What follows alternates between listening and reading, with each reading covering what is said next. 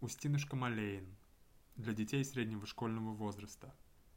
По книге Иустина Малеина «Мои воспоминания». Текст подготовила Ирина Серапинене, читает Лев Литвинов. Глава 3. Новая изба, зимнее освещение, спички, определение времени по петухам, поимки вора, парение в печи, простая крестьянская пища, стеснение Великий, пост, Говельщики, Кросна, мой друг детства Иван Николаевский, Лакомство глиной.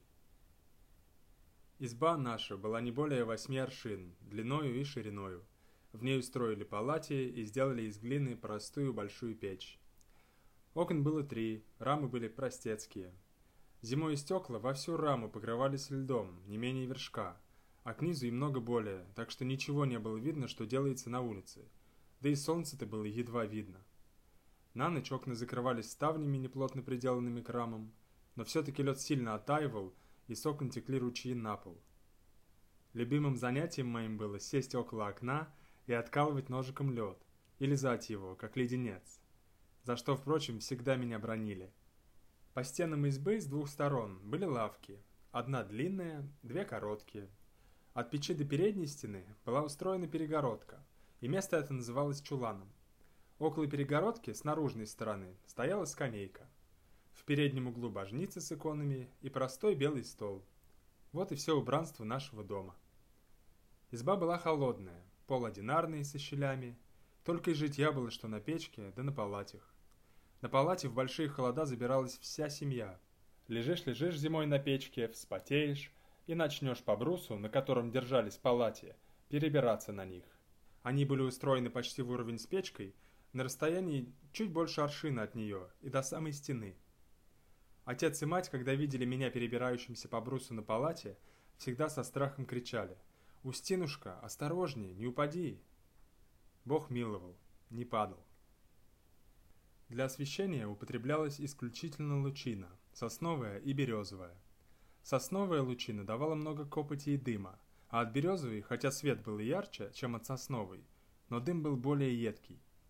У передней стены, около лавки, между окон ставился светец. Толстый кол, в который сверху втыкался железный прут, разветвленный на 3 или 4 конца, а по сторонам 2 скобки с отверстиями. В прут и скобки вставлялась зажженная лучина. Под светцом ставилась лохань с водою, куда падали уголья. Изготовление лучины лежало на обязанности отца и производилось каждодневно, довольно продолжительное время, с большим стуком. В его же обязанности входило и наблюдать за светцом, зажигать лучину и смотреть, чтобы она не упала. Огонь добывал также отец, огнивом и кремнем. От удара кремнем по огниву высекались искры. Они попадали на труд и разгорались. Труд – это истлевшая тряпка, его заготавливали заранее, когда сжигали ненужное тряпье.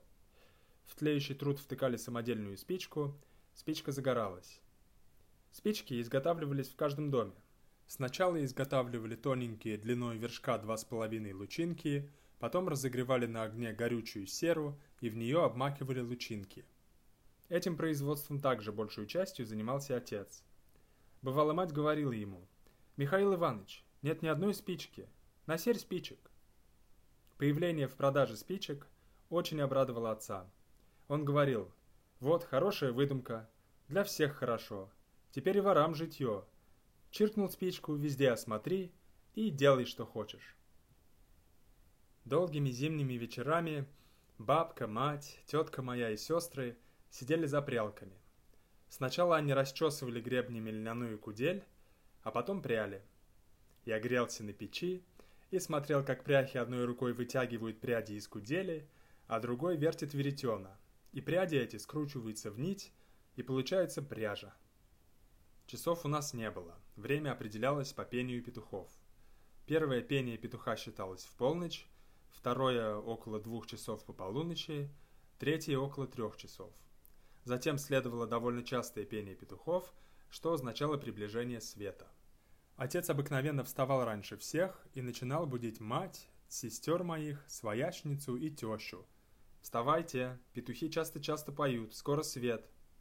Если никто не вставал, отец повторял: «Мать, Марья, Анна, Ольга, «Катя, Федосья Яковлевна, вставайте все! Петухи блажью поют, совсем свет!» Затем отец в расчете на меня говорит: «Мать, затопляй печку, да испеки у стенушки блиночков, давно не пекла». «Ладно, ладно, испеку, Михаил Иванович, не беспокойся», — отвечала мать. Услышав такой разговор, и я встаю из палати и бегу к матери. Печка уже начинает топиться. «Маменька, маменька, посади меня на шесточек, около самого устья печи, с правой или левой стороны, и испеки блиночек». Мать берет меня, сажает на шесток, и я, поджавши ноги, сижу и с нетерпением жду, когда маменька нальет на сковородку блинный раствор. Вот, налила. «Маменька, скоро ли поспеет?» «Сию минутку, дитятка». Вот поспел блин, мать снимает его со сковородки и кладет на единственную уцелевшую от пожара оловянную тарелку, поставленную мне на колени, мажет блин гусиным салом, и я ем. Сколько радости было сидеть на шестке, видеть, как пекутся блины, и есть. Трудно описать. Поевши блинов, опять отправляюсь на печь, с печи на палате. Отец очень любил гусей и постоянно их разводил. «Люблю, — говаривал, — гусей, они хорошие сторожа и красивая птица. Выйдешь ночью на двор, кашлянешь, а они все закричат: га-га-га-га-га, сердце радуется». И действительно, гуси доказали отцу, что они хорошие сторожа. Они помогли ему изловить вора. Дело было так. 13 сентября, года не упомню, отец услышал после полуночи на дворе громкий крик гусей. Выбежав моментально во двор с зажженной лучиной, он увидел бегающих по двору в каком-то беспокойстве овец. Гуси продолжали кричать. Осмотрев двор, отец увидел, что задние ворота отворены. На сеняке было развешено для сушки белье.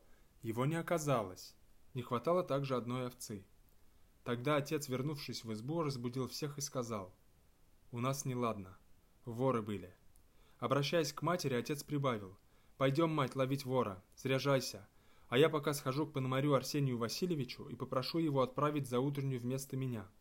Упросив пономаря отправить службу, отец опять пришел звать маменьку пойти ловить вора. И как она не отказывалась, настоял на своем, и они отправились по направлению к деревне Бухлова по единственной дороге, идущей от избы. Было темно и холодно, но отца это не смущало, несмотря на ворчание матери, что и холодно, и напрасно они идут. Отошедши от дома около версты, они подошли к кустарнику, растущему при дороге в низине. Местные жители знали это болотце и объезжали его. И здесь отец и мать услышали, что кто-то в болоте кричит на лошадей: «Ну, ну!». Подойдя ближе на крик, они едва разглядели, что в болоте стоят 3 лошади, запряженные в большую телегу, в которой сидит человек и кричит на лошадей и бьет их кнутом. В телеге большая поклажа и что-то как будто шевелится. Отец прошептал матери: «Это непременно и есть сам вор. Близко подходить к нему нельзя, убьет. Ты иди домой, а я побегу в деревню Бухлова и позову народ помочь мне». Мать возвратилась домой, а отец побежал в деревню, стоящую в версте от низины. Вбежав в деревню, отец начал стучать в окна к некоторым крестьянам и кричал: «Вор едет, помогите поймать вора!». Несколько человек выбежали на улицу. Разглядев отца, они спрашивали: «Что случилось, Михаил Иванович?» Вор меня обокрал, едет сюда». Не успел отец сказать это, как в деревню вкатила 3 лошадей и быстро помчалась по улице. Отец с людьми погнались за ней, но догнать не смогли. Около Бухлова протекала Кушалка, а на другом берегу располагалась деревня Русинова, из которой дорога шла в Тверь. Через речку выше Бухлова был мост, а ниже клади для пешеходов. Когда 3 покатила на мост, отец с людьми побежали в другую сторону к кладям и, пробежав по ним в Русиново, встретили вора у ворот в поле. Ворота были затворены. Вор, на что и рассчитывали поимщики, спрыгнув с телеги, начал отворять ворота, спрашивая при этом подоспевший к нему народ, где дорога в Тверь. Народ отвечал: «Дорога здесь».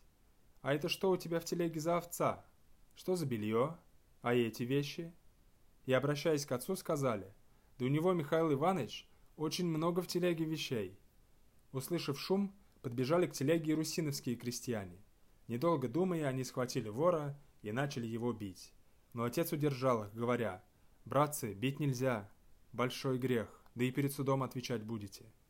Тогда бухловские мужики, человека 4, предложили отцу: «Садись, Михаил Иванович, поедем, а вор может и добежать до села». С этими словами они привязали его к оглобле и поехали. И как ни просил отец посадить вора в телегу, они его не послушали. У нашей избы крестьяне связали вора и ввели в дом. Мы все страшно испугались при виде вора. Вор попросил пустить его на печку погреться. Отец сказал: «Ступай, погрейся». Вор лег на печку, а мужики пошли отпрягать лошадей и выбирать вещи из телеги. И чего-чего не было в ней. Тут были хомуты, шлеи, сиделки, уздечки, белье, овца, украденная у нас, масло коровье, мясо, коробка, холст и прочее. В церкви в это время происходила служба, утренняя по случаю праздника Воздвижения Креста Господня.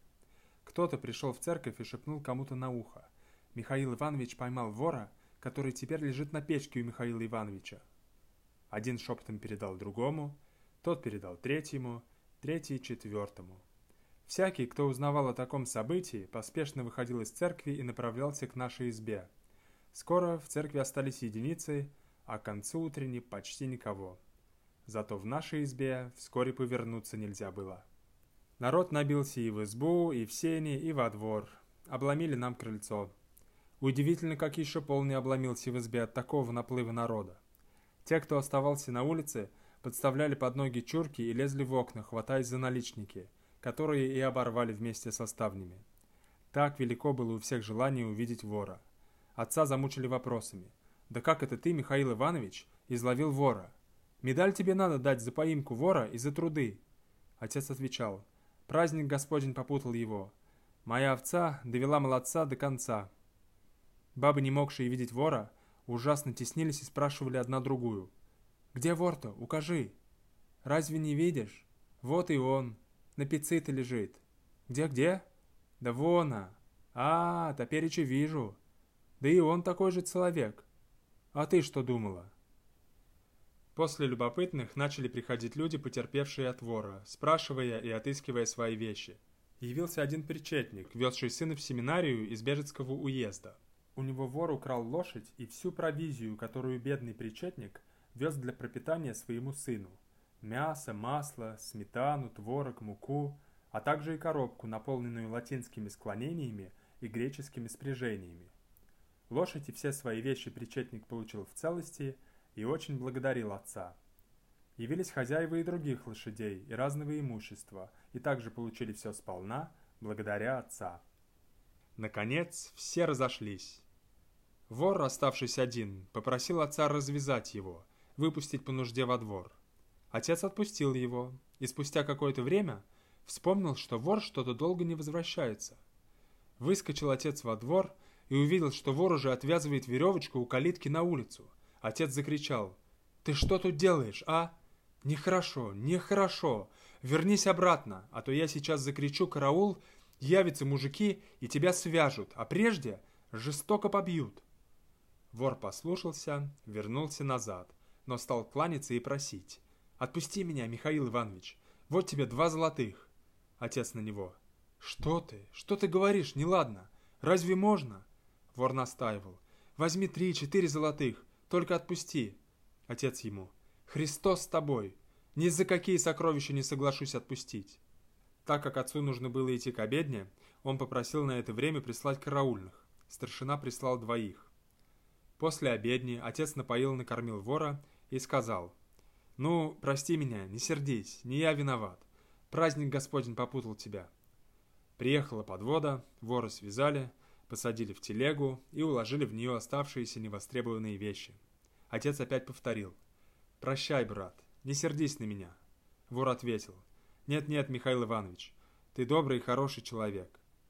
Вора повезли в стан. Он оказался крестьянином Корчевского уезда Горецкой волости по фамилии Жигоренко, известный всей той стороне рецидивист, бежавший из сибирской тюрьмы. Когда в нашей избе было очень холодно, отец приносил из села, где изготовлялись берды для ткания холста, березовые стружки, раскладывал их в подполе кучками и зажигал. Я очень любил в это время быть с отцом рядом и смотреть на эту затею. Большая русская глиняная печь в избе служила не только для тепла и варки пищи, но была для нас банью. Почти каждый день в ней кто-нибудь парился. Обыкновенно утром кто-нибудь из членов семьи заявлял, что ему сегодня что-то не здоровится, или грудь болит, или живот, или поясница. Да по правде сказать, после пожара все были больными на всю жизнь. И вот перед вечером желающий париться по болезни просил мать убрать из печи все, что там стояло из пищи, оставив одну горячую воду. Приносили 2 снопа ржаной соломы и веник. Солома постилалась на пол печи, и желающий или желающая чаще влезали в печь. Им подавали шайку для воды и веник. Печь прикрывали заслоном, и захворавший начинал париться. После пары иногда пили зверобой, вскипяченный заранее в котле, или солодковый корень, и покупалось на 5 копеек меду. Самовара в доме не было, чая и сахара не покупалось. Вообще пища была суровая. Щи из серой капусты, изредка мясные, картофель, который крестьяне прозвали вездесущим, в мундире или очищенный и приправленный постным маслом, иногда гусиным салом и даже жареный, иногда житная ячменная каша и в виде лакомства пресное молоко, чаще с творогом. В среду и пятницу строго соблюдался пост, а о продолжительных постах и говорить нечего.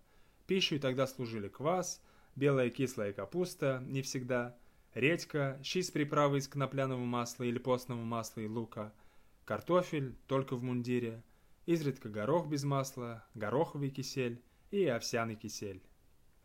С наступлением Великого Поста опять приходилось переносить разные утеснения в жизни. В пятницу на первой неделе поста часов в 8 утра обыкновенно приходили к нам из разных деревень говельщики, человек по 17. Отец всегда принимал их, говоря: «Тесненько у меня, да в тесноте не в обиде. Бог даст, как-нибудь разместимся». Затем все говельщики, оставив у нас в избе весь свой хлеб, отправлялись к прежде освещенной обедне. После обедни они возвращались к нам, и мать моя устраивала им обед. Сначала приносила редьку и заставляла кого-либо тереть ее, потом приносила капусту, квас, лук и наливала в большие чашки щи из серой капусты, приправленные мукой и луком, но без масла. Отобедавшие, некоторые говельщики отправлялись на печку, большая часть на палате, остальные размещались на лавках, сидя. Через некоторое время они уходили в церковь исповедаться. Приблизительно около 5 часов пополудни начинался звон к вечерне, а после вечерни читалось говельщикам правило в течение 3 часов. Пользуясь уходом говельщиков в церковь, мы обыкновенно садились за стол ужинать, а после ужина мать придумывала, кому из нас и где лечь на ночь, кому оставляла местечко на печке, а кому в чулане за перегородкой, кому на лавке и на полу. Около 8 часов вечера говельщики возвращались из церкви к нам, и тотчас начинались хлопоты по размещению их на ночь. Отец приносил несколько снопов ржаной соломы, и говельщики расстилали солому по всему полу избы и укладывались. Палати также были в их распоряжении, а также часть печи для стариков и старух. И вот вся изба наполнялась простонародным людом, который начинал храпеть и кашлять. И воздух в избе начинал наполняться самым разнообразным запахом от одежи, белья, обуви, иногда намазанной дегтем, и к полуночи уже тяжело было дышать.